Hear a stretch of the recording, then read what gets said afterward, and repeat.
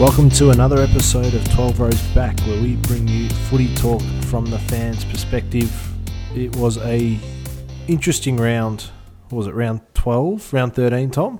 Good evening to you, sir. How are you going? Yeah, going well, mate. Yeah, round 12. I guess we say every week we learn a bit more. Probably learn a little bits and pieces this week, given that we only had the 6 games, but it gave us a chance to, I guess, for a few games to stand on their own. I know Friday night and Saturday night definitely jump up into the mind, but look, incidents all round, struggling teams getting wins, struggling teams not winning. It continues to go on, and the game pushes on. So obviously here in Melbourne we're still locked down, but the game continues as we spoke about last week. So look, we've got footy, and I'm grateful for that.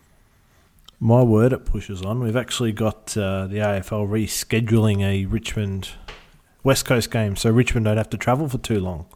We wouldn't want that to happen to the AFL's darlings. Just keep complaining and your dreams will come true, as they say in a famous Simpsons episode. I think that's Richmond in a nutshell. That's it. So we've got a lot to get through. We're going to talk about the top 8 and who can and can't win the flag. I think it's locked in, but I want to get your thoughts on that, Tom.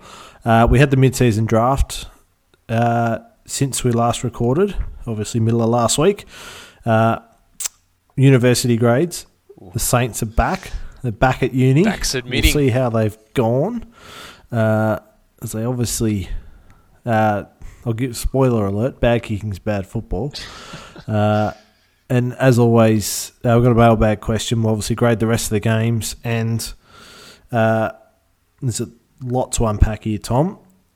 Rapid fire too. Always looking forward to that. Always like thinking outside the box with those ones. So got a couple of good ones, I reckon, for you later on. Oh, can't wait. I cannot wait. I really enjoy them. Questions Without Notice is another name we probably could have had for that segment. But let's dive into it. I want to talk about there was a particular decision in the Dreamtime game. And look, safe to say it was the worst decision I've ever seen on a football field. Now, it was the worst. There's no ifs, ands, or buts. There's no defending this or defending that. The ball was kicked into this Dreamtime at the O. Resounding success, by the way. Massive 55,000, if you don't mind. So, let's get the granny over there. They'll do it justice. Ball was kicked into Richmond's forward line. Jake Hart's actually got a free kick, but sort of, I can't remember if he marked it or just grabbed it and kept running on. And he's run 15 metres on his own inside 50, and he was caught in two minds. Ended up giving the don't argue. Got caught holding the ball. Ball's come out in the tackle. Not only is he stopped, the tackler stopped. Dusty Martin next to him, who loves swooping on a cheap one, stopped. And the umpires put his whistle away. I don't know if he lost it or swallowed it or what, but there was no whistle, and I just couldn't believe it. Yeah, so when we were talking about this in a little bit of the pre-show, we're talking, worst holding the ball free kicks, but you're saying worst in history. And look, I'm probably tending to agree with you there. Watching it on Saturday, it was mind-blowing. I mean, any time the players stop, it's a howler. But for this one, it should be on the DVD for the holding the ball free kick explanation. It was that clear. So I was stunned. And look, it tops it off because there were plenty of those throughout the game. I'm pretty sure Grimes had another shocker as well. A couple of Richmond blokes, actually. So it's a rule we just continually keep getting wrong. That is just the cherry on top. That'll be the poster, clip to show people about what's wrong with our game, because this holding the ball, it just continues to baffle fans and take away from our game, to be honest. Yeah, and I think there are plenty of decisions where you'll see it one way and I'll see it the other in the heat of the moment at the game, and that's an issue with the rule itself. But if we can't get this obvious one right, where he's had plenty of time, he's actually taken advantage. So once you sort of take advantage, that says your prior opportunities out the window, and he's run 15 metres anyway, and he's tried to fend off the tackler. Like, all three of those things suggest you've had a prior opportunity. Yeah. And then you drop it. Like, just give it up. Like, I'm not going to pick on the umpire. There must have been something he didn't see, or he thought he handballed it. But the only thing you could think of was he in the wrong angle? Was he too far away? I mean, that's the legit... If you saw that incident, it's a free kick. So I'm thinking maybe there's just something we haven't seen, or maybe they just didn't see it properly. Yeah, not to umpire bash, but because they're working off a rule book that we've discussed many times that basically has an interpretation to get anyone off the hook. So the AFL hasn't come out and said anything about this one, have they? It's sort of just swept under the rug because Richmond got the job done, I guess. Yeah, they don't say anything about it unless it's in the last 2 minutes and may have affected the result, so then they'll say something. But look, you could argue it certainly had an impact because the Bombers hit the front late in that game, well, in the last quarter. Yeah. Somehow still lost by 30-something points. I couldn't quite figure that one out. But it had an impact. I mean, Richmond's first goal was on the back of 2 free kicks that were very iffy, to say the least. I don't often say that about a Bombers team. Yeah, I was. You but if they can't get this right, then there's something very, very wrong with the rule, and it needs to be completely revamped. The reason I think he got it wrong, the umpire, is what they want to do is err on the side of caution, and if the ball comes out and keeps moving, we don't want to blow our whistle because then we'll blow too many free kicks. And I think that's been in his head when he's made that decision, but by G, they got that wrong. And if they're not going to pay that obvious free kick that we all expect, then you might as well just have someone sitting off a camera at home and just stop the play. It's what's the point? I'm fully with you. I mean, yeah, if you can't get the easy ones right, something's wrong. So yeah, I don't know if look, I might be going on a limb here. I'm pretty sure. I mean, the umpires obviously review all the games after, but do they have some sort of mid-season review about how things are going? It would be. I know we don't want to sort of play with the rules in season, but it would be nice just to get a bit of feedback, or not from the fans. Obviously, don't take our word for it, but do the clubs have a chat to the umps and go, look, what's going on with all of these interpretations of a certain rule, or not? I mean, you'd think they should. Yeah. So the umpires definitely review each game. I know at the moment people love to keep them accountable and love the idea that the umpires might get dropped week to week. Or if a player did it, they get dropped. I'm pretty sure the umpire schedule's done sort of 3 weeks in advance or so they can't be dropped because they have to make travel arrangements and all that sort of stuff. But they certainly get reviewed, and I know clubs pretty regularly reach out and ask, not just for clarification, but, all right, so how's this being adjudicated? And parts of that I think is wrong because we end up having different interpretations week on week. And there's always that rule of the week. Yeah, or Friday night. I'd be willing to bet they're pretty hot on this come Thursday night, Cats Power. They're going to be pretty hot on this holding the ball thing. I don't necessarily mind that, but just whatever you pick, you got to pick and do it all year. I'm with you. That's the frustrating This is your classic, Thursday night at a packed Adelaide with a crazy Power crowd. I think that's going to sort of affect a few more of these holding the ball, so Power might get a few more for. It brings up the point, though, we should be paying our umps as full-time employees. I know, obviously, budgets are tight and a little thinner given COVID, but I'm pretty sure, and correct me if I'm wrong, NBA, NFL refs are full-time, aren't they? It's not a part-time gig. I'm assuming over in the EPL and the soccer full-time gig. I think our sport's reached a point where we can put this on the table, and I think if you've got full-time umps, making full-time wage, this is their dedicated job. I would hazard a guess, dare I say, that the umpiring would improve. So I think that's got to be looked at as well. And if you say you don't have the money, I reckon the money invested in the score review system would have gone much further if they invested in full-time umpires. I don't think fans even notice half of these touched off the boots that we spend 10 minutes reviewing. Yeah, that's and one of your... much rather the umpires just get all the calls right. Yeah.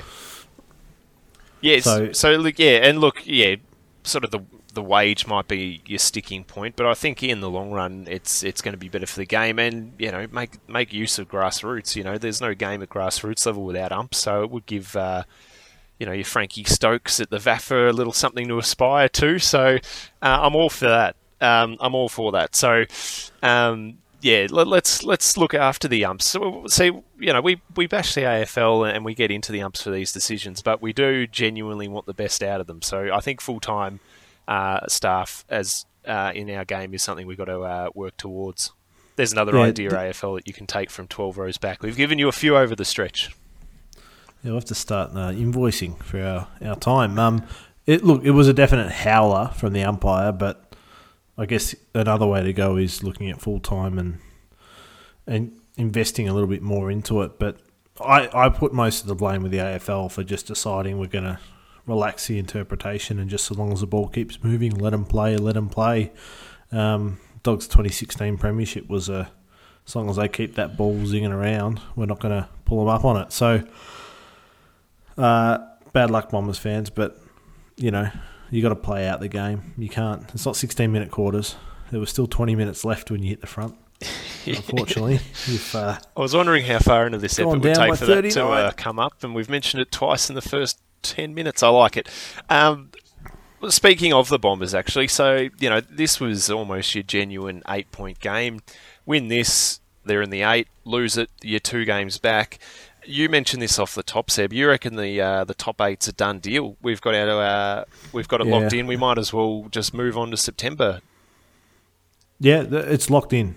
It is a 2-game gap now. I know, buys, but the Giants have a game in hand. Yeah, so as the saying goes. Remember last year, Essendon and Melbourne had that game in hand, and they were both going to win it, guaranteed. I did hear it from both groups of fans. I can't even remember who won that one. Probably the D's, but. A game to 2 games splitting it, and those gaps are it's so hard to chase a spot down in the 8. You'd rather be in it than out, so you've got to give the power to the teams in there. So, look, I'm with you, and you sort of look at the ladder as well. I mean, the Suns now, I know they've got a game in hand, or throw in Carlton. I mean, they're 3 games back, sort of with 10 to go. That's going to need some sort of miracle to get there. Yeah, wouldn't waste your time with. Mate, I might be going a little deep. Suns and Carlton. But look, I could have gone the Saints. I thought I'd, for our Suns listeners out there, give them a little something. But look, we're percentage and 2 games out, so basically 3 as well. So, that's the team that's 12th. So, yeah, it really is showing it's done. The top 8, and now it's just where they fall. Yeah, and the bottom 10 can start tanking for draft picks. Is that still a thing? You got to get better picks in this league. Well, yeah, look, it is. They won't call it that, but yeah, I mean, does it give any? I know this is off topic, a little tangent, but if we had the old wildcard system, would you want to be seeing sort of Eagles v Giants 7v10 to wrap up a spot just to keep the Giants more involved? I'm sure Bombers fans would love another crack at the Tigers, but given what just happened, 8v9 probably isn't as good as we think it is. Can you imagine that? Yeah. Can you imagine that, though? Friday night at the G, in the Gills Baby, the bye week, you got Richmond playing Essendon. You get 90,000 at the MCG to that. Yeah, well, so, yeah, I mean, that is the pro of it. I mean, that bye week, that's our baby in that we just want it to improve that bye week, and that would. And then that keeps, Freo, the Saints, maybe even the Suns, keeps us interested in the top 10. So, look, it might be worth investigating the old wild card. I know it sort of gets a little bit of press when an 8's as locked up as this year's appears to be. Oh, yeah. Well, look, it's locked up, and I know fans of those teams, yourself included, will hold out hope, especially when it's, I think, as you mentioned, until it's mathematically impossible. So the Saints need to win by 280 round 23. You'll still believe. But let's break it down. None of those teams can play finals. You've got Freo playing Gold Coast, St Kilda playing Adelaide, North playing the Giants this weekend. So that's 3 dead rubbers. We're settling draft picks playing these games. Yeah, look, this kind of talk seems negative, but look, you're not wrong. So, it's just where your picks lie, I guess, in those games, which, is just crazy early in a season to be in this position. We just came out of a little bit of a mid-season draft, which we'll get to later, but that's a lot of dead rubbers in a round. Yeah, and don't get my team's one of them. We'll be trying to win that. You want to win as many as you can, but if as you go through the weeks, 2 weeks, North play the Gold Coast Suns, Collingwood play Freo.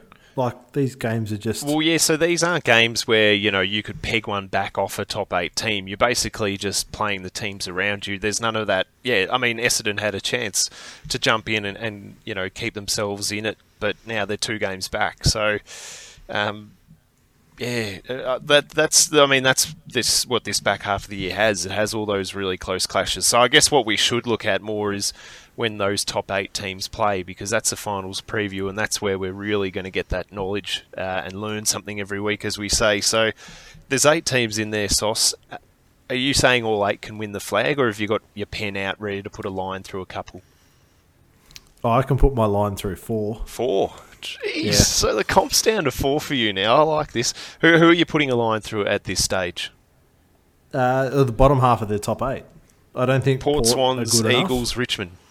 Swans are too young, West Coast are too injured, and Richmond, just as a betting man, you'd say they can't win 4 and 5 after this start. And I said last year they couldn't win it, and they did, so I'll double down and say they can't win it again.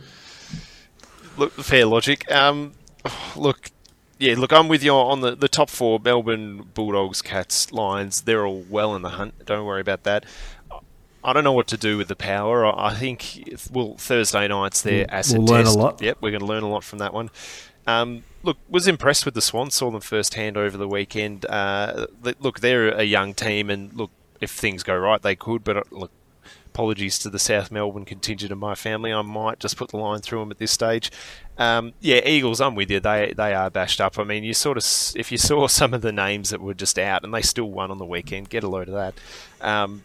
You need that continuity, and most of the good teams basically have the same lineup for a month to 6 weeks in the back half of the year. Yeah, and then they've also had a whole season playing together. So, yeah, apologies to your West Coast contingent and your family, Seb. Line through them. Look, I'm with you. I'm going to put the line through the Tigers. In that, I'm going to stick with what I said a few weeks ago. Look, they could come good, but I just see their run maybe going up to a semi-final loss or a prelim loss. I don't know if they've got the motivation just to get to that last week and then salute. So maybe 5 for me at this stage. Yeah, well, it's interesting. The lines of betting go... The top 4 are all between $4.50, $5.50. Then you go $9, 21, and Richmond are $5.50. So the market still respects the Tigers, and I get you do have to. We part of it's our knowledge, capable. It's hope as well that they're done. Yeah, I think they're capable, and there's enough there for them to do it. Something's got to give, and all that they've had injuries, which they never seem to have. They're now having to travel away again. Rewalt's another year older, and he played a couple of good games, but he's not good for a whole game. Tom Lynch is out. Again, it's like West Coast. You've got to have blokes playing together for an extended, stretch. I mean, Richmond are going hugely deep with a few of their sort of young guns coming through, getting a game every week. They really need the, Lamberts and, Koch was back, but, a few of their, Edwards, I think he was missing as well. A few of those senior blokes. You want your senior players to have had a good run into September. So, look, they've still got time to do it, but, line through them. Yeah, Power, as we said, I still think they're an interesting one. I still think they're live. I know you put the line through them, but I'm happy to go, and this is dangerous with Thursday night looming, but I still think on their day they can produce good enough footy, and if they can put a dog-style month together, that they could get the job done. So I've still got them there. All right, so what, you've got 5 or 6 that can win it? I've got 5. So you are riding off the Tigers. No, I'm jumping on you. You lead the charge, and I'm coming with you on that one, but I think it's 5. All right. I love it. I love ruling lines through teams very early. I'll rule one through Melbourne, and they're the flag favourites. Maybe that's what we should do to jump teams up. I've also put a line through the Saints, so if you want to jump up now, gents, just get the job done. Now, look, the pointy end, Melbourne keep on answering challenges. The Bulldogs, they keep winning, can't knock that. The Cats have won 8 games without even really getting into second gear. I think we've barely seen them move out of first. And the Lions, look, copped a little whack on the weekend, but that first half, I guess, you want to win the game, but they did show that they can match it with the best. It's just about doing it for 4 quarters. And if they can sort of sneak into that top 2 and do it at the Gabba, I think they're right there. So, look, plenty to digest in there, and we're only at the halfway point of the year. Yeah, I tell you, Geelong are a bit like... Look, and not just because of their age bracket, but they're a bit like the old men, the fathers of the competition. They're playing with their kids, and you don't want to go too hard and destroy their confidence. So they just seem to play down to their opposition's level every week, but just do enough to get the win. Like, all right, we've got Collingwood, we're up by sort of 5 goals. Oh, yeah, they can have a few late. That doesn't matter. So long as we're in front, we'll win. And they get that win. What other wins have they got? I reckon they've got about 4 or 5that were like that. They got a nice little inaccurate performance from the Saints, so they played to our level that night, no doubt about that. Gold Coast down the highway, they only won by sort of 5 and a bit goals. Did what they had to do. Turned it on yeah, exactly. Did what they had to do. Turned it on against Richmond just to sort of flex and probably getting a little bit of revenge for that grand final last year. Should have beaten the Swans, didn't. Turned it on against West Coast, who were being talked up at the time. So they just showed up against North. Yeah. Only 5 goals. And the same with the Hawks as well. They kind of just on an Easter Monday just had a little bit of fun there and faded late. But look, I'm going to pinch one that you would enjoy. If they're a horse, they're coming round the bend, and if they can get clear air to the finish line, then they're going to be bloody dangerous. So don't worry about what they've done in around the first couple of turns. It's when they turn, if they've got a little bit of room to just manoeuvre and have that clear view, they could just bolt it in. So might be stepping into a sport that's not my expertise, but... I was going to say, not many 10-year-old horses without a significant win under their belt for many years get the job done. But, no, look, I think they're timing their run. Yeah. And they know how to do it, and there's enough experience on that list to get it done. And unlike Richmond, they're putting together enough good footy to be, what are they, 9-3? 8-3. So win this one, and they're 9-3 if they can beat the Power this week. Yep. So both teams got a game in hand. Interestingly enough, Tom. But yeah, I reckon it's. I hate to say it because I like the idea of such an open season, but I think it's narrowed right down very quickly, and they're jostling for ladder position. So Sydney need to beat Hawthorn to sort of keep pushing their case for the ladder. Geelong dropped this; they can easily drop out of the top 4. So that's a big game over in Adelaide. I think the D's will have done enough to finish top 2 and get a home final, albeit don't know where that will be at this stage. Yeah, I hope it's in Melbourne, and I'm probably not going to tempt fate, but there's a lot up in the air at the moment about Victoria. Yeah, that's it. So, I mean, that's probably the crucial point to watch. It's, the top 4 for a start, but then the top 2. I think, not tempting fate, but home ground advantage. I mean, we sort of look at the Lions and the Power. If they can get up into that top 2, like we saw last year, it's a couple of finals and you're into the granny. So that's massive. Yeah. We'll park where the games are, and if the Cats were to come top 2, are we going to be playing down at Cardinia Park down there? Unlikely. The Dogs should get one at Marvel. Yeah, correct. So anyway, look, we can get into that, but look, there's always little things to watch, but it might be just top 8 positional watch rather than teams making a run. But look, let's hope something crazy happens, because I would love us to be wrong. I don't like it being this predictable. I don't think you can sort of sit and be too comfortable at any stage. No, well, the team certainly can't, but I think outside looking in, I reckon we're pretty locked up. Now, we had the mid-season draft, Tom, in between our last recording and last weekend's games. Originally brought in to allow players to sort of not top up their list, but if there have been big key injuries, like ruckman, key defenders, key forwards, that sort of thing, if they went down, the opportunity to grab someone, my understanding was from a state league level. Now, North Melbourne were the big benefactors from this in picking up a young kid who was nominated for the draft last year, hadn't played, therefore was available, but because he hadn't played, no one picked him last year, and suddenly we've now got a kid who would have been, top 20? Yeah, that's what... Is that conservative this year? No, that was the talk around industry folk. He was a top 20 if he waited till then. So we've brought in Jacob Edwards, effectively getting an extra first-round pick thanks to this mid-season draft. That's not what it was brought in for. That's mostly what clubs have done. Collingwood picked a bloke who's out with a knee injury.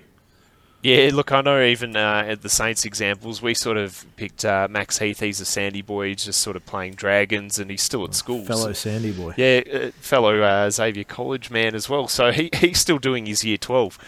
So he's not exactly a mature age recruit as you'd sort of think in this mid-season. He's like a Project Ruckman. Picked a bloke out of the Sandful who's pretty junior as well.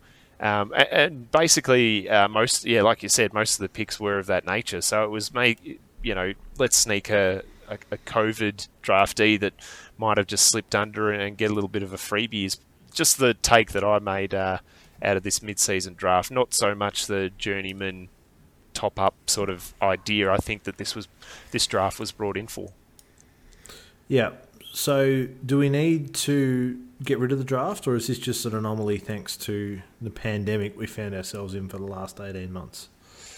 Look, no, I think it does have a future. I think, look, it's the second year in, so clubs are just, I guess, still grasping its purpose and what it can do. I mean, if you can get a top 20 talent now, take it. I don't blame the Roos for doing it. So I guess if the kids are there they may be pandemic related at this point, I would say, given not a whole lot of underage footy's been able to be played, so they haven't really been able to show their wares and might have been drafted if we'd seen more of them.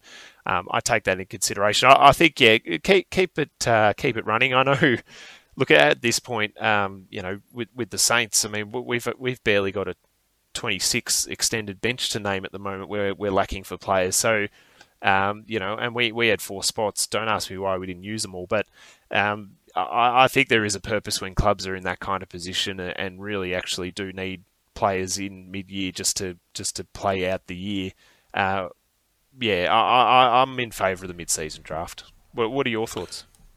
Well, I lean back to the American model, but if a player's having a blinding year in the state leagues, why do we have to wait for the mid-season draft or end-of-season draft to give them a call-up?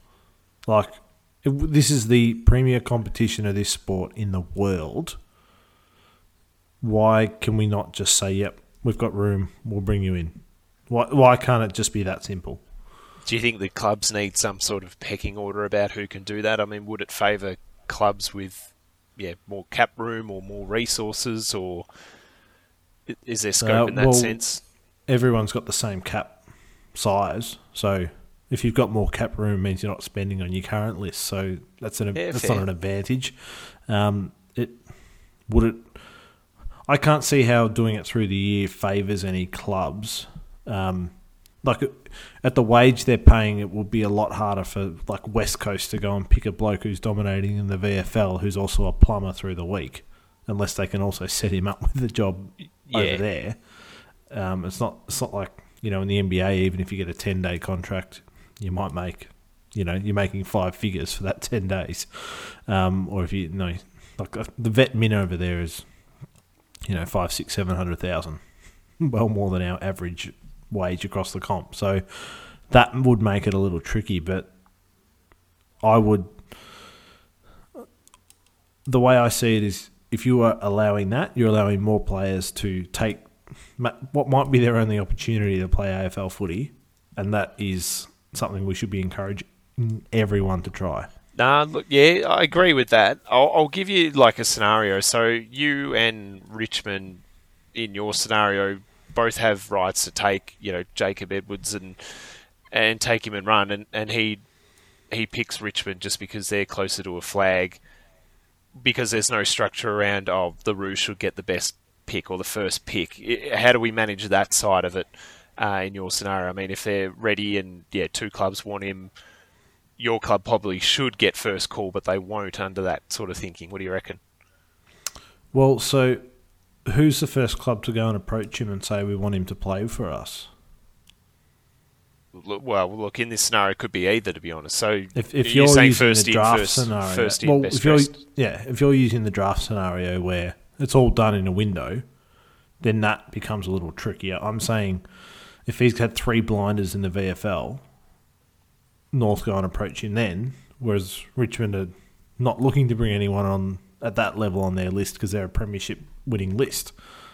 Whereas we're looking for more, I guess, points of difference at this point in our list build. So we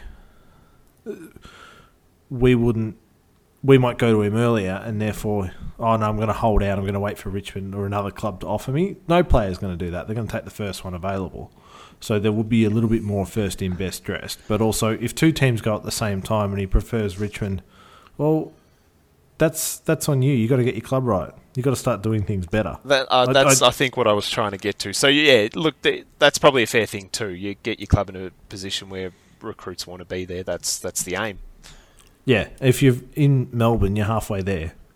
Like, yeah, true. The go-home factor is apparently huge. So if you're in Melbourne, you should be able to lure them back. But I think I'm probably talking about stuff that is 10, 20 years away in the current league. And it makes it a lot harder because you don't factor in, all right, you got to get them down to the club and then you got to bring them in and develop them and do all this sort of stuff. And it's just not the same money as international leagues where you bring them in and develop and you know, they can just write a check. I think the issue for another point in the podcast probably, Tom, but I think the soft cap and the way the AFL can find teams within the soft cap is just madness. No, I agree with that.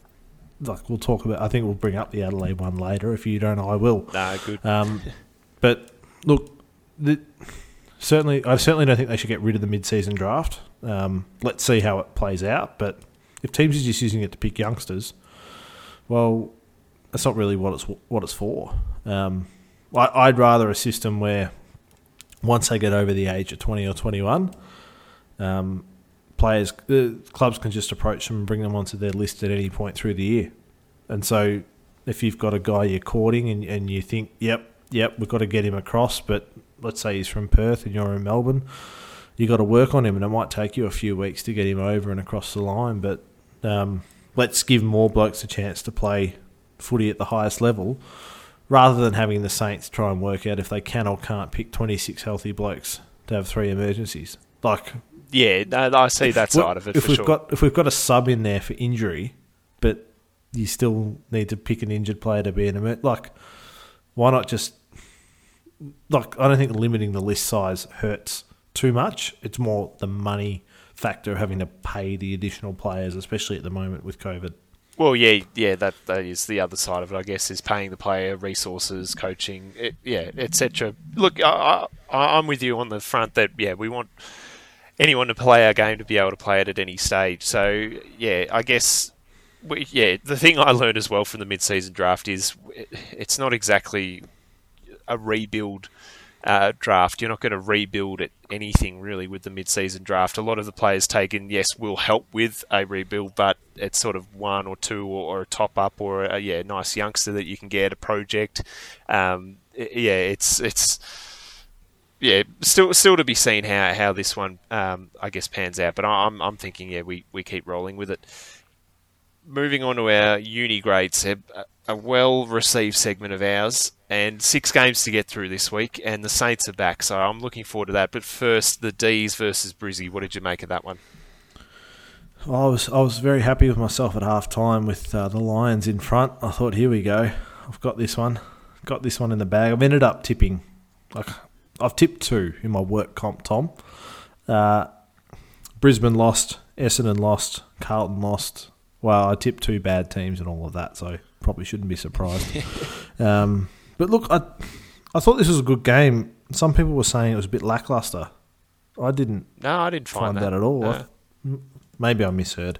It was a fiery start. The Lions came out throwing their weight around, and I love to see that. I thought there were some soft free kicks paid early, but I thought they were necessary to make sure the line was towed.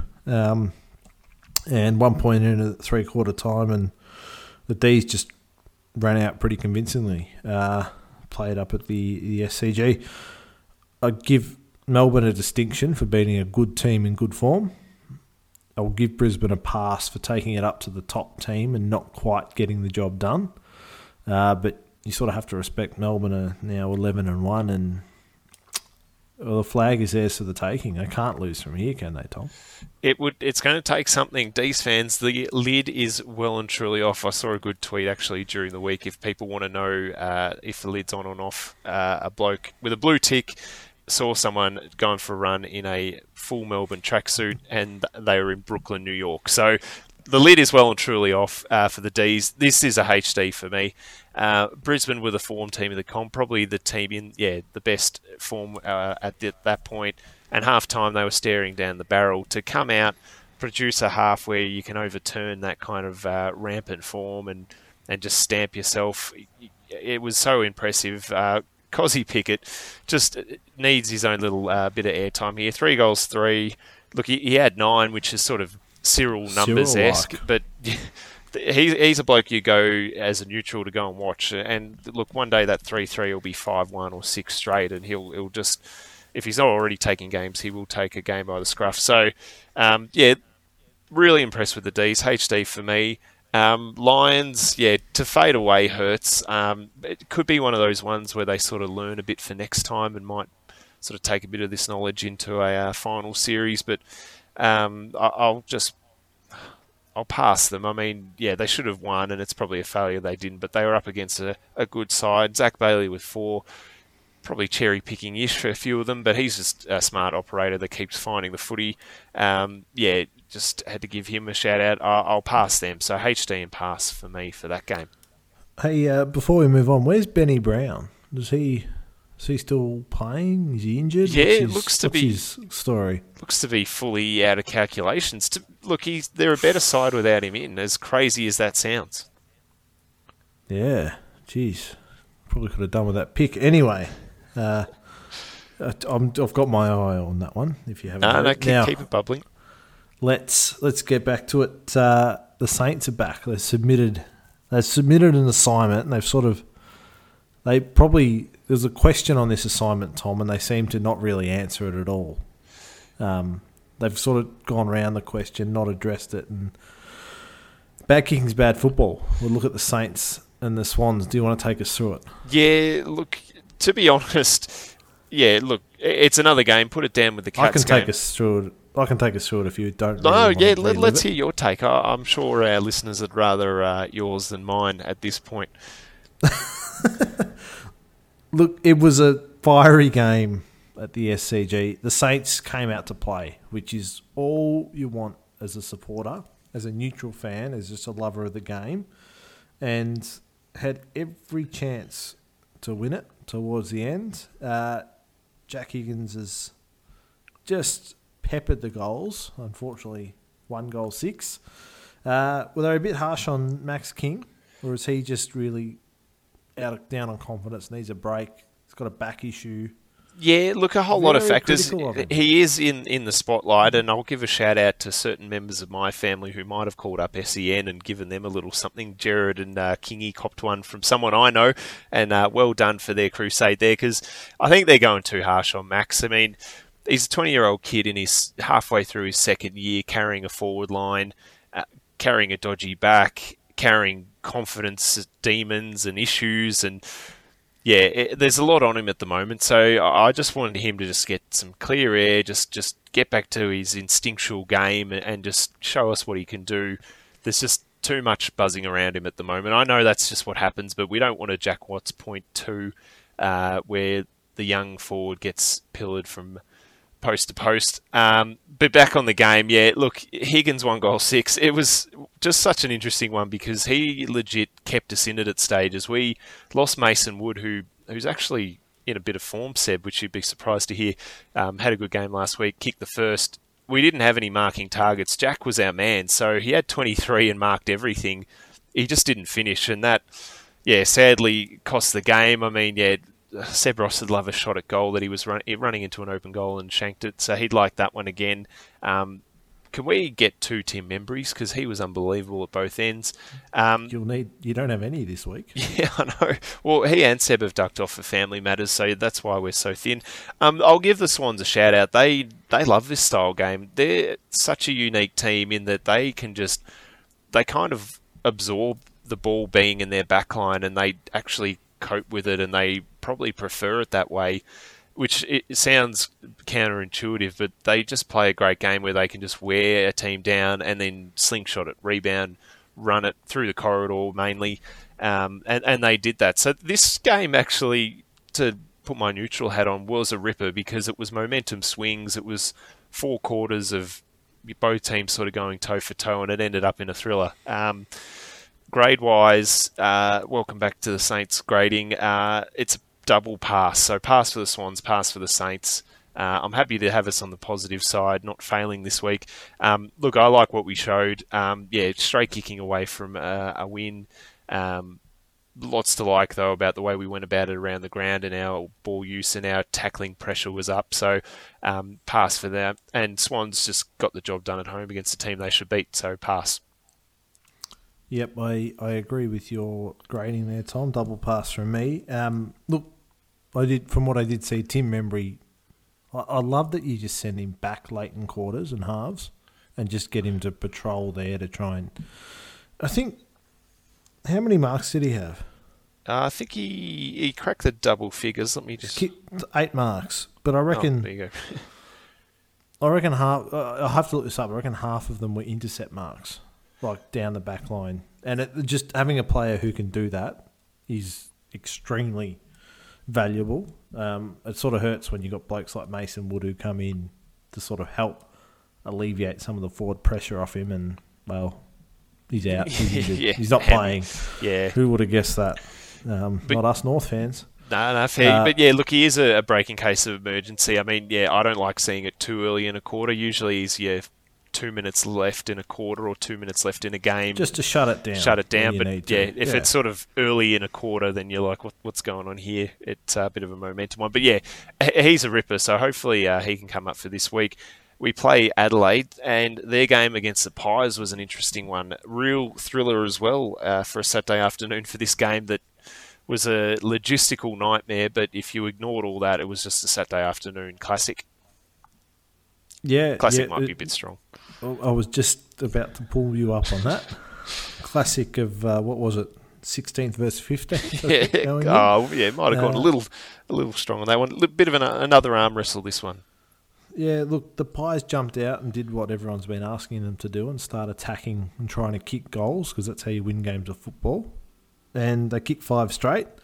Started slowing down. Adelaide got back in the game. A rare, extremely poor day in front of goal for Tex Walker with 2-6 versus young Billy Elliott down the other end, who's kicked 6 straight. Gee, that's the game. That's an injection of a hell of a lot of things.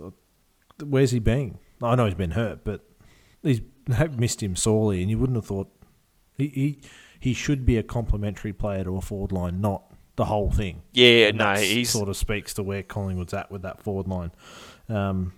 He's the only multiple goal kicker for the Pies on the day. But look, I thought Adelaide were going to overrun them after the quick start, and just they never did. Did they get their noses in front? Yeah, they did. Yeah, third quarter, late in the third, and late in the game. And late in the game, yeah. But Collingwood were just up for the fight, and geez, it was good to see. Rory Laird has some of the most what's the opposite of impactful? Impactless 40 possession games you'll ever see. Like, accumulator's the nice way to say that, but he does. He's Tom Mitchelling it. Yeah, well, 40 touches, but 25 handballs. So how many of them are 1, 2, 3, 4? Like 3 possessions in a little chain. They carry on a bit. Look, he does a lot of nice things, but he's not elite at that level. I'll tell you who is elite from the Crows and having a great year. Paul Seedsman. Oh, absolutely. He hasn't talked about enough over here, but he kicked 2. Beautiful, beautiful long kick of the football. 27 touches. He was one of the shining lights for the Crows. Look, I've got to say, I've got a front row seat having picked him up free off the waiver wire after about 4 rounds in my super coach, and it continues to just have great games. He is in great touch. Yep. That's great. Who else have you picked up, Tom? I'm sure the viewers are keen to hear about your super coach team. I have won 6 in a row, so at this current point, just having a little breather with the buys, but Jack Crisp goes all right. And he went all right in this game as well. I'll tell you who's a beauty for the Crows and is basically a walk-up replacement for Tex. Big Riley Thilthorpe with the most hard-to-pronounce name in our comp. I know 1 goal, 2 and 9 doesn't seem that impressive, but for a youngster, he just has a genuine presence about him. And the Crows, as they did with, I'm not putting him in the Tony Modra, sort of stature, but the Crows, like they have with Tex, they love a big forward in Adelaide, as I'm sure most teams do. But he is just showing he could take that title. Darcy Fogarty has shown things as well, but he's been a little bit more inconsistent. Grade-wise for this one, I'm considering a double pass. I mean, maybe... I've got to fail the Crows. Yeah, I was going to say... Losing at home. You don't lose at home. Particularly... They're not going to get not many games for them to win this year, and that was one of them, and they did not do it. So, sorry, Crows fans. It's a fail. That's it. The Pies go 2 and zip in dirty Pies games if you want to use that. If they get pillared as being dirty out-of-towners, the Pies will win. There's a betting tip. Yeah, I'll go pass and fail as well. Did you see the vision of the bloke in the crowd who the ball came in front of him and he stuck his hands up away? Like, oh, no, I'm not touching it. That was a laughable comment. Followed the minister and, oh, no, can't touch this one. Now... The Saturday night, Tom, Dreamtime not at the G but at the O, Optus Stadium. Geez, the fans came for this. And I tell you what was great to see, there were 55 large in there and they seemed to actually be barracking for the teams even though you probably wouldn't have thought there was a majority either way. They were really passionate about their football. Yeah, they love the footy over there. There might have been you, but I've got... word of mouth coming out of WA is there are a lot of people that sort of sick of the Perth teams, the Freo, the West Coast going to games. It was actually refreshing just to go to a game that didn't have either of those sides in it, and they relished it and they got around the concept and the Indigenous history over in Perth and some of the players they've had, and particularly in the Waffle as well, and being able to even just have the long walk and get the crowd that they did, they really, really embraced the whole part of the game as well, and not just the on-field. So it's a HD for Perth and the WA footy public to give just a tangent grade there, but it was great seeing this game on that neutral venue, and just trying to work out even in those early stages sort of who the crowd was favouring. I guess Bombers by a touch, but it was pretty neutral. Yeah, I think they ended up siding Bombers' way, but I think it's a little bit of the league being a little sick of Richmond and their whining ways, to put it nicely. Overall, it was a ripping contest. Richmond jumped out a little hot. Like I said earlier, a couple of goals from very contentious, in my mind, free kicks. But if you've spoken to any Essendon fans, that's just the way the cookie crumbles these days. So everyone's against them. Do you have any concerns? So you sort of mentioned it just quietly as a little backhander earlier, but they did get done by 39 in this game. So to collapse so hard in that last part of the last quarter, I mean, what are we talking? 7 goals in 13 minutes. So it's basically a goal every 2 minutes. That is a revolving door. Does that concern you for the Bombers in this one, that they just basically gave up without a yelp at the death? Or spent all their carrots? How do you view that portion in particular? Yeah, look, it's disappointing, and it'd be disappointing as a fan to do. They'd lost, I think, 10 or 11 dream times in a row, or maybe not dream times, but the last 10 or 11 against Richmond. And so this was the time I tipped them because I reckon they were in better form than Richmond. And I was, again, hit the front in the last quarter. I was feeling very vindicated at that point. But Richmond are front runners, and when they get things on their terms, they know how to pile it on. Probably the more concerning thing was if you've got Ben Rutten up there in the box, who was known for his defence, and that's one thing he preached when he was taking over. You got to be able to stop the bleeding, even if you're not good enough to win. It shouldn't be 39 points; it should be 19, mid-20s maybe if they get a run on. But look, there'd be some concern, but overall, there's plenty more positives to take out of that than just look at the last 20 minutes of the game. Nah, well said. I mean, Dan Rioli was a sub who's come on and kicked the goal. Now, if there's not a bigger front runner in the comp, I'll eat my hat. Yeah, look, there's a few in that Richmond forward line and a few that might have snuck over to other clubs. Grade-wise, look, I'm with you. I was bullish on the Dons too. Got swept up in that win against the Eagles, which, yeah, obviously any win in Perth's great for a Vic side, great for a young side. Just quickly, just before I get to my grade, Darcy Parish with 44. That's an Essendon disposals record, so well done to him. And Nick Cox finally got his nomination for the Rising Star, so there's a couple of ones. But yeah, what's he doing in the ruck, Nick Cox? Is that really a good idea to put this twig into the? I could get his 200 centimetres, but no, I wouldn't be doing it for a few years yet, if at all. I'd be running straight through him if I was the other ruckman. I'm not going to worry about it. I don't care if I give away a free kick. I'm just going to get him. Yeah, I think he's lucky Big Nank was injured because he's known to get his knees and elbows everywhere. So I think he might have dodged one there.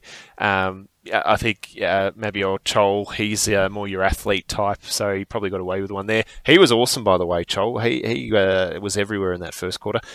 Grade-wise, just to straighten up a dash, pass for Richmond and... Look, I considered sending them to the coordinator given the... that's harsh. Considered it, but just straightened up. Look, it's a fail. It's not... my harsh hat on if I was to go there. I'm not. Pass for the Tigers, fail for the Dons. You know, they had expectations coming in, let us down. Played some good footy, but yeah, didn't get the job done and lost by about 40. So yeah, fail for them. Yeah, right. That's harsh. I'm going double pass. I just thought the Dons were really good, and Richmond just ran over the top in the last few minutes and just piled them on.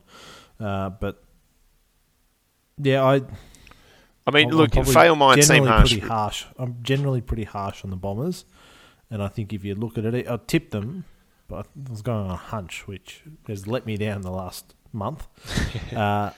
They lost to the reigning premiers 3 and 4 years.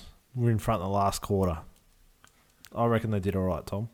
Yeah, no, agree, disagree. I'm thinking, they're now 2 games out of the 8 instead of being in there, so there's a missed opportunity for an up-and-coming group. Carlton and West Coast, Sunday game at the SCG. Just, look, I came prepared for this Carlton one, so I'll just whip these numbers out for you, Seb. So, 28, 26, 25, 22, 22, 21, 18 and 16. They're the Blues' losses by total this year. They're basically on repeat. They're showing flashes that they're in a game. They're always basically in a game. They're within touching distance. They might be like a couple more goals from making it a real thriller, but otherwise they're just basically, look, ultra competitive without getting the job done. And look, maybe we'll save it for the rapid fire, but you know, now there's reviews going on. Johnny Barker's left. It's not the season you were thinking for the Blues. I know I wasn't either. I had them in my 8, so I'll cop that one. But this was just another one to add to the Carlton file. They're carbon copying each week of the previous week, not learning anything or developing in any way, it seems, at this point. Yeah, those loss totals, that's good when you're in your first or second year of rebuilding, showing you're doing things, not able to win games. But they have 4 years. Malthouse started a rebuild. They had 4 years under Bolton, and now we're 2 years under Teague. It's time to start winning games, Carlton. They played a waffle team. That was more or less the West Coast reserves, and they never really looked comfortable. Never looked like winning. Poor Sam Walsh. I'd be getting out of there if I were him. I wouldn't want to be sitting there for another 5 or 6 years. He will demand a pretty price if he ever leaves. Look, to give them one, I mean, it didn't help with Big Harry, the Coleman medal leader, going out very, very early, and Tom de Koning showed a bit, but it just, I mean, Matt O, he played well, but you don't want him being your target. They just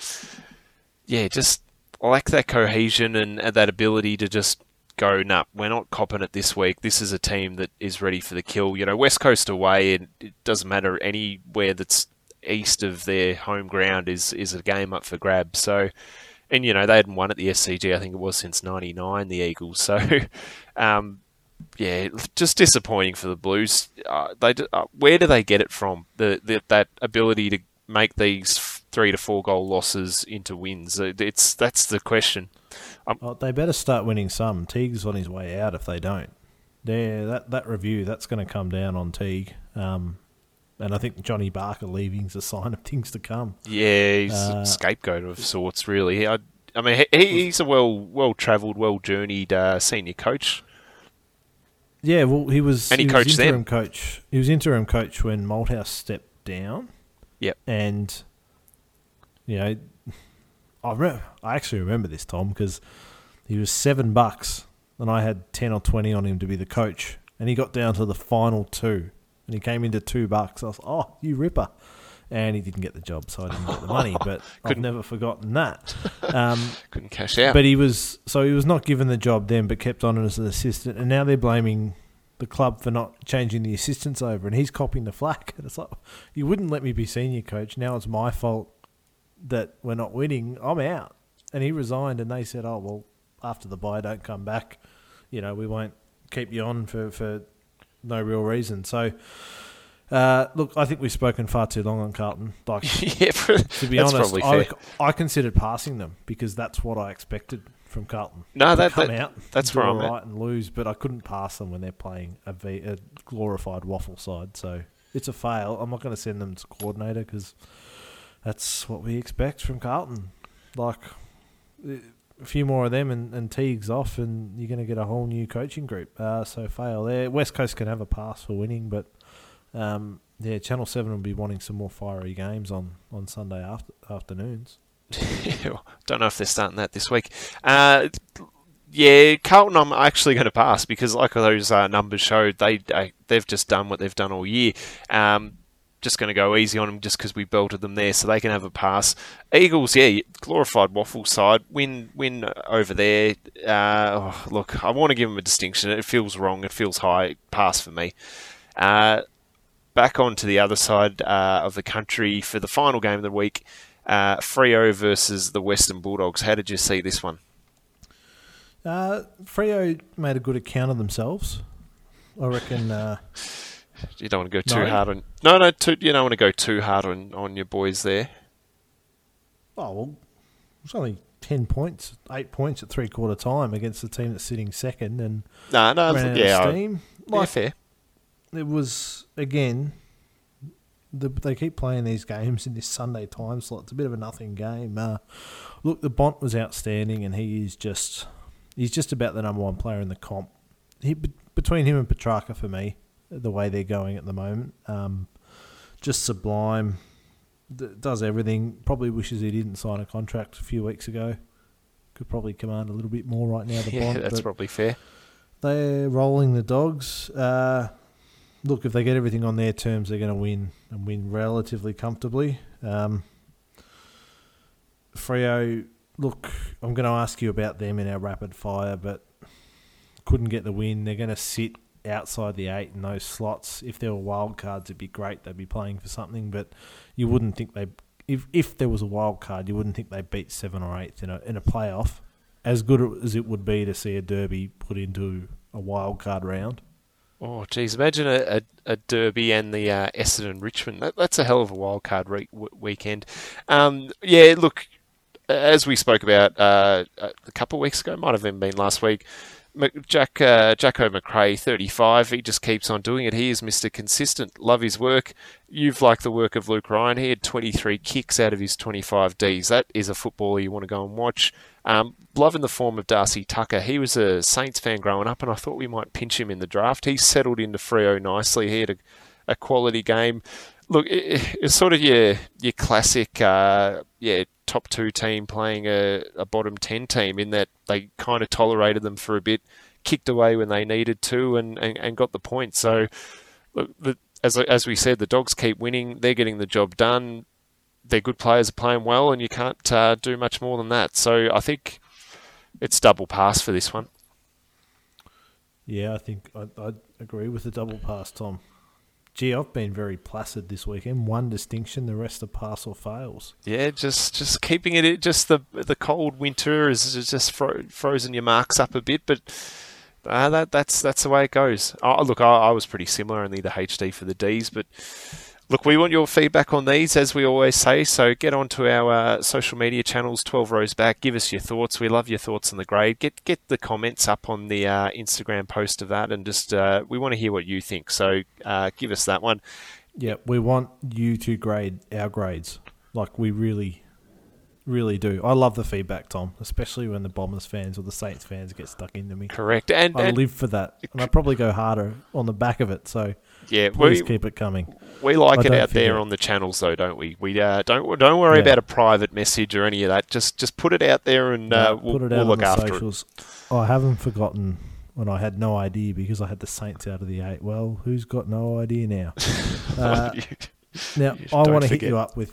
We did get a message, Tom, from a very loyal fan. I don't know if he was the D's fan in Brooklyn in the full kit or not, but he's asked...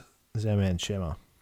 So little mailbag, little sneaky little mailbag. Yeah, I'm changing it up. Good. Flip it on you. different order. Appreciate that because there are low crowds, they're grouped on one side of the ground, if only for staff and resourcing reasons, which I'm pretty sure is correct given COVID. Why is it typically the opposite side to where their broadcast camera is? Thereby, on the broadcast, it looks like there are no crowds. Surely it's not that hard to put them on the other side of the ground.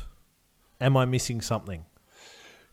It's not a bad point, and Friday night's your case and example. So Giant Stadium, it looked absolutely stark with no one in the seats until you saw the other side of the ground, and the joint was absolutely rocking. Only half of the ground filled up. So not really sure how to answer that one. It is a bizarre thing because as we've spoken about, the game is swayed by that almighty dollar, and you would think that full stands make a better looking product on TV. I mean, no one wants empty stands at the best of times, but you'd think the broadcasters would want fans and fan noise to be part of the experience for the viewer at home. So I'm shocked by that. I mean, the only logical thing I could think is that it legit would be everyone at the game on one side, so everything you need's there. It might leave a network bare if there's only cameras on one side and nothing else. So if something goes wrong, there's no one there to really do anything. So look, that's probably the thinnest bow I can draw on that one. It doesn't actually make sense to me why they don't have why they don't think of that more.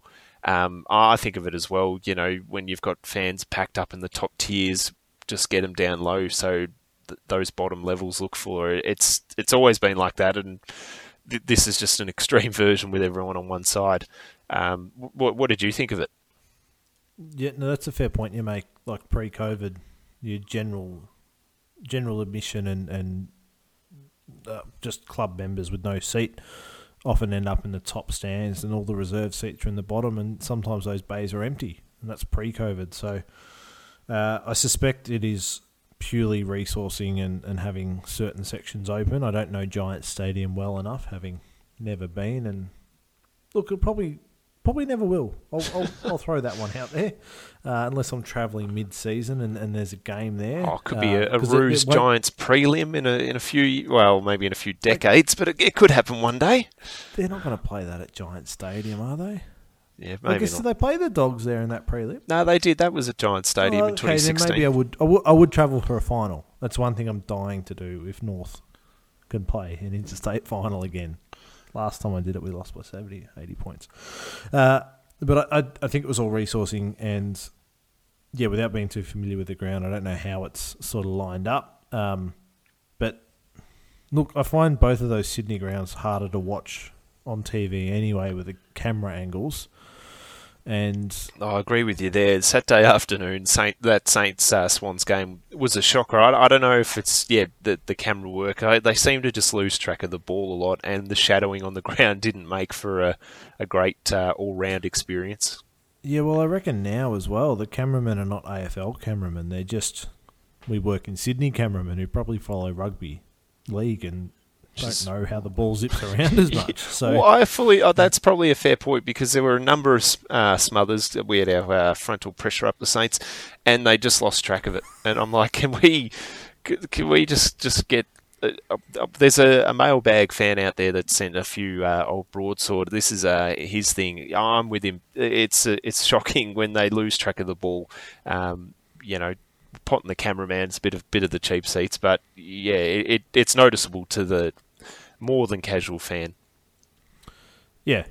No, look, there's nothing wrong with potting the cameraman. We're here. Everyone's a target. We don't discriminate here. We'll take aim at everyone. Look, to answer your question, Shem, we don't know. We're not experts. We are just fans like you.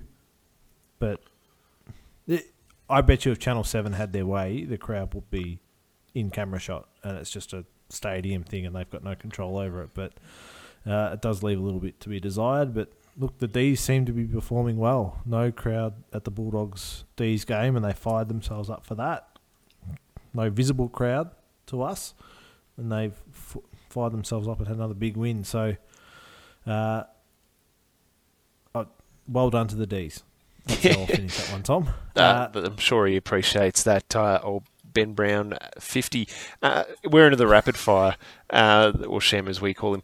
I've got one for you off the top here. To go back on Dreamtime, should it be a rotating fixture? This game, the Essendon-Richmond Dreamtime game, should it be a rotating fixture, as in a new venue each year, the states, whoever they are, Northern Territory, South Australia, Queensland, WA, they can campaign for it, and it's not at the G every single year. What are your thoughts on that? Oh, this is a great question, Tom. I actually had Dreamtime at the O listed first on my list. So there you go. Great minds. I think Essendon and Richmond can play it wherever the hell they want, as in they were the clubs that coined it and built it. So I'm not for taking marquee games away from the clubs, and they will play it at the MCG for maximum revenue, and fair enough. I think they should be moving games like the grand final that no club owns and putting that over there, or coining a different version of Dreamtime. Why couldn't you have that game over here played at 7:10 or whatever time it is on the Saturday night, and then have a West Coast Sydney game that starts 7:10 local time in Perth, which would be 10:10 over there, and just do a whole big celebration? Yeah, well, look, I mean, it showed that there is the appetite for it, and this can take off. So I'd be in favour of something like that. That sounds awesome. Yeah, I don't think clubs should have to take their marquee games on the road, because all of a sudden we've worked out, it's great to play these big games on the road. People will turn up. I've been saying this for a little while, Tom. We need to send bigger games interstate, and the best way to do it is actually move the grand final, because it should be neutral. It should just be picked. It shouldn't be set in stone at the MCG. But the other side of that coin is probably some of these interstate teams need to build up some marquee stuff as well. Like Brisbane and Gold Coast can't seem to get their rivalry built up. So, I don't know, Brisbane seem to have a big one with Richmond. Maybe they need to do something and try and theme it in with a round somewhere.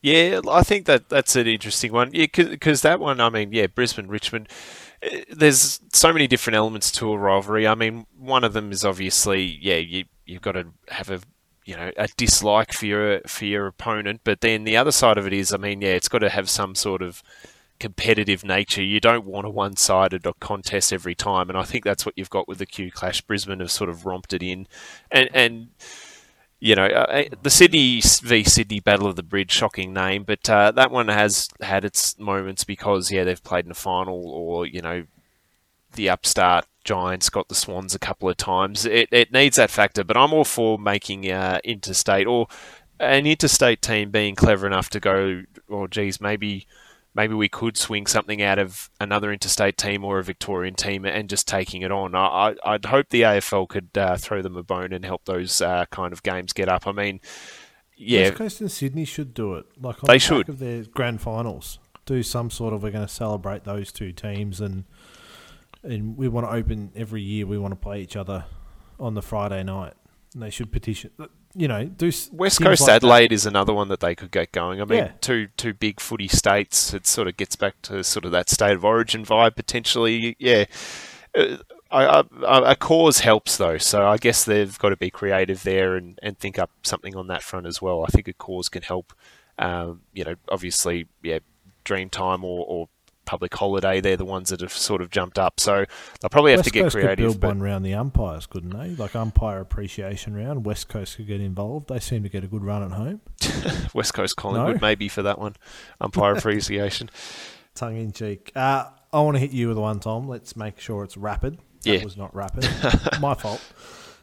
Should the Saints backflip on their Matthew Lloyd decision after the weekend's outing and allow him down to the club to help? I think it could be a good idea. As many have said, if you want as much quality running through your club as you can.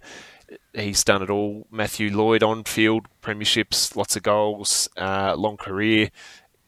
All advice helps. I don't think you can barrel someone in. Obviously, we're talking Max King, and he is a confidant and mentor to him. I don't think you want to shut that down. So, yep, to answer that one, I think we should backtrack on that one and let Lloydie come in and do what he needs to do with Big Maxi. Yeah, no, I agree. Not just Max, Jack, Tim, get the whole crew. Yeah, it could be good. I mean, yeah, look, if there's a rolling sort of track of people that need help. I mean, Tex kicked 2-6 and Aaron Norton kicked 1-5, so it has happened a bit at the Saints, but everyone has their yips. But if you can do something like this and fix it, I say take it. So, Lloydo, head on down. Tell them 12 rows back sent you. Got one for you, Seb. So, I'm assuming you saw the end of the Bombers v Tigers game. Sorry to go dream time again. Darcy Parish wins the medal.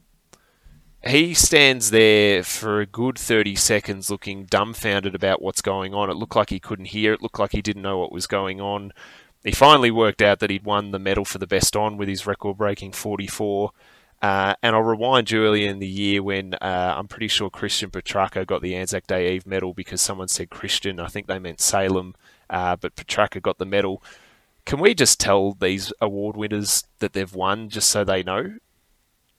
It shocks me that we do need to build the suspense for these medals, for these themed games. Can we not just give someone a little nudge and say, be ready for a speech, just to slicken the product up a little bit?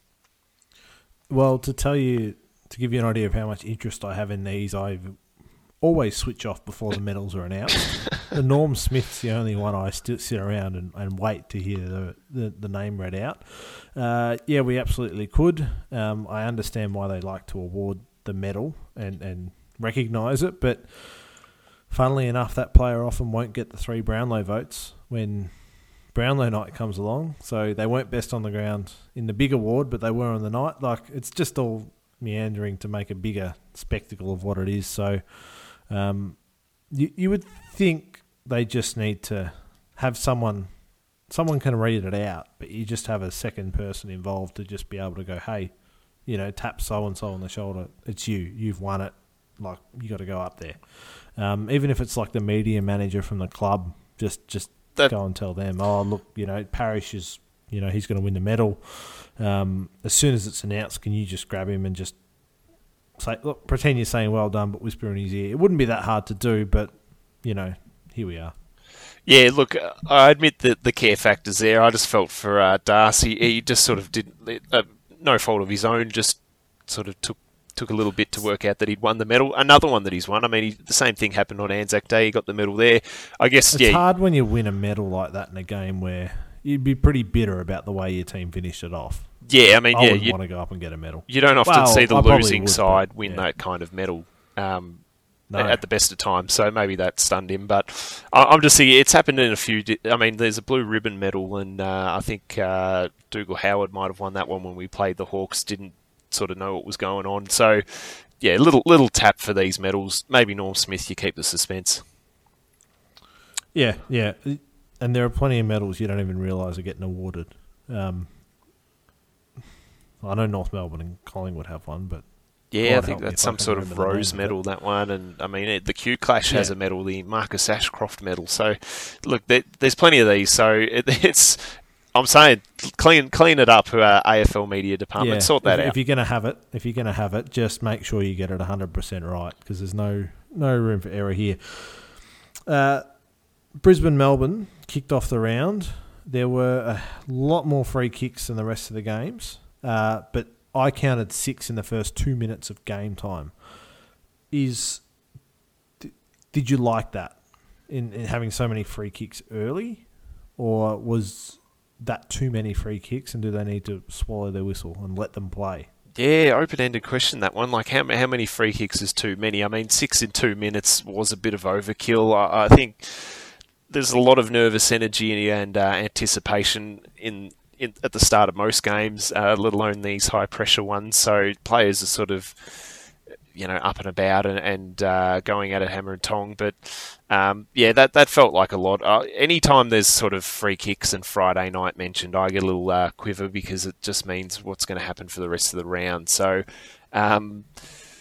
let's just, what you could say, just pay the ones that are there. They probably paid the ones that were there too often. So, like we keep saying, let's just have every game umpired by the standard we have the granny, which is they really just, it's brilliant in that last Saturday in September. They just let the game go. It's not about those little stupid, little touchy ones. It's just a genuine contest, and the best umpires are umpiring. So, back to our point earlier, get full-time umps, and maybe we don't have this issue, I reckon, Seb. Yeah, no, I agree with that. For what it's worth, I liked the way they set the tone early, because Brisbane were coming out ready to sort of rough them up, and they didn't need to go over the top through the rest of the game. And so the number was slightly higher, but it wasn't an excess over the course of the game. It was just early. I thought it was well done. No, there you go. I like that from you. I've got one here for you, and go quick on this one if you like. But should we consider taking our coaching, the head coach wage out of the soft cap? So I'm expanding out. Obviously, Adelaide copped a $50,000 fine, and that's just shocking that comes out of the soft cap, because it's going to cost someone a job. Don't like seeing that. But if we were to take the coaching fee out of that cap, does that allow more opportunities, particularly in our Titan game? What do you think about removing that? I don't think the soft cap should be a thing. I reckon it was implemented so the AFL didn't have to spend so much money on the Gold Coast and GWS to prop them up. We have a limit to how much we can spend, so we're going to put the cap in.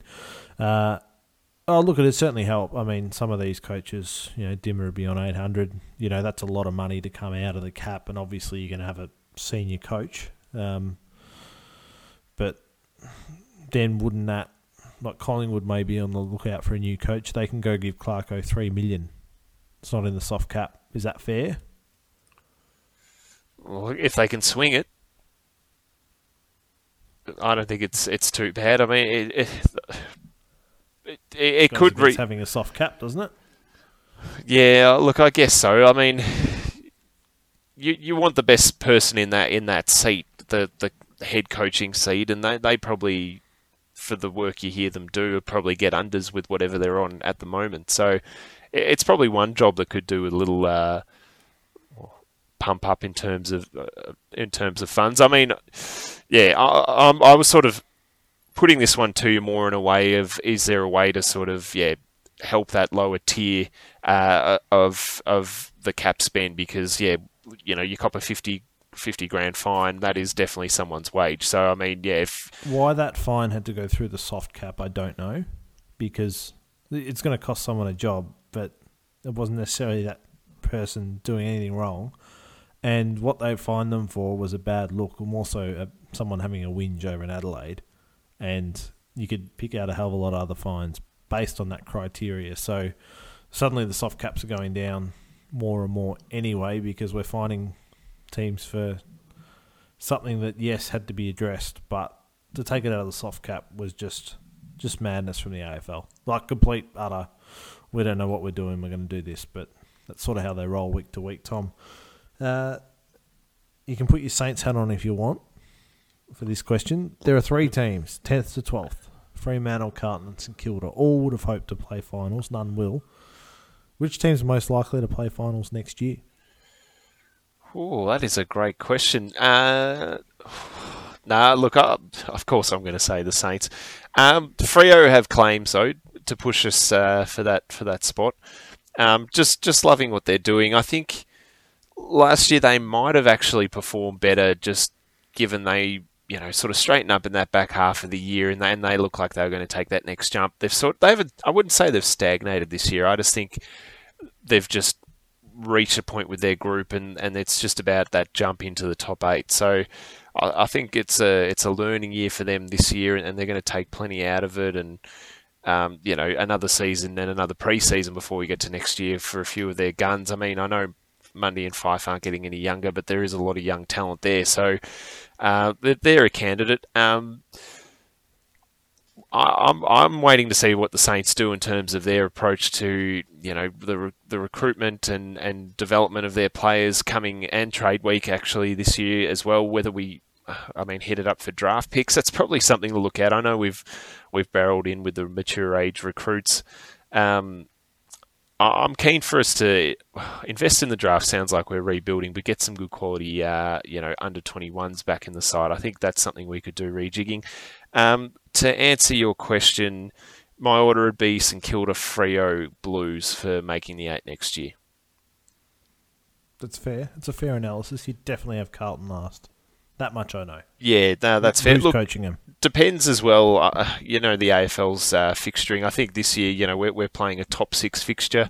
Who knows? Next year we could get a bottom 6 fixture and sort of get a couple of those lower teams and sort of juice up the win column a little bit. Whether or not as well. I mean, we'll talk about this long into the off season, but whether or not we were worked out or we're just not performing at our level this year. Look, I can barely get an underdog tip or tip 8 winners each week, Seb, so it's dangerous tipping next year, but I still think we can jump up above Freo and get into that top 8. I knew you would. I just wanted to throw it out there because they're 3 teams that, look, if you looked at where they were at the start of the year to now, you'd say, yep, bit of a wasted year. Had the chance to win some of these games. Like Freo lost to Carlton. Carlton have lost so many by X number of points, and St Kilda have probably should have beaten Geelong, should have beaten Sydney. There's 2 top 8 sides. Beat West Coast. There's 3.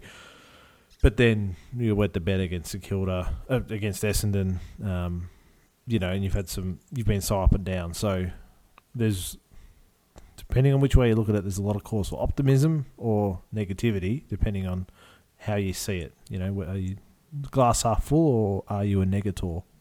No, it just depends how you see it. Yeah, no, and that's a fair call. Yeah, look, plenty of water to go under that bridge, but I'm still confident. I was bullish talking about top 4 sort of lists.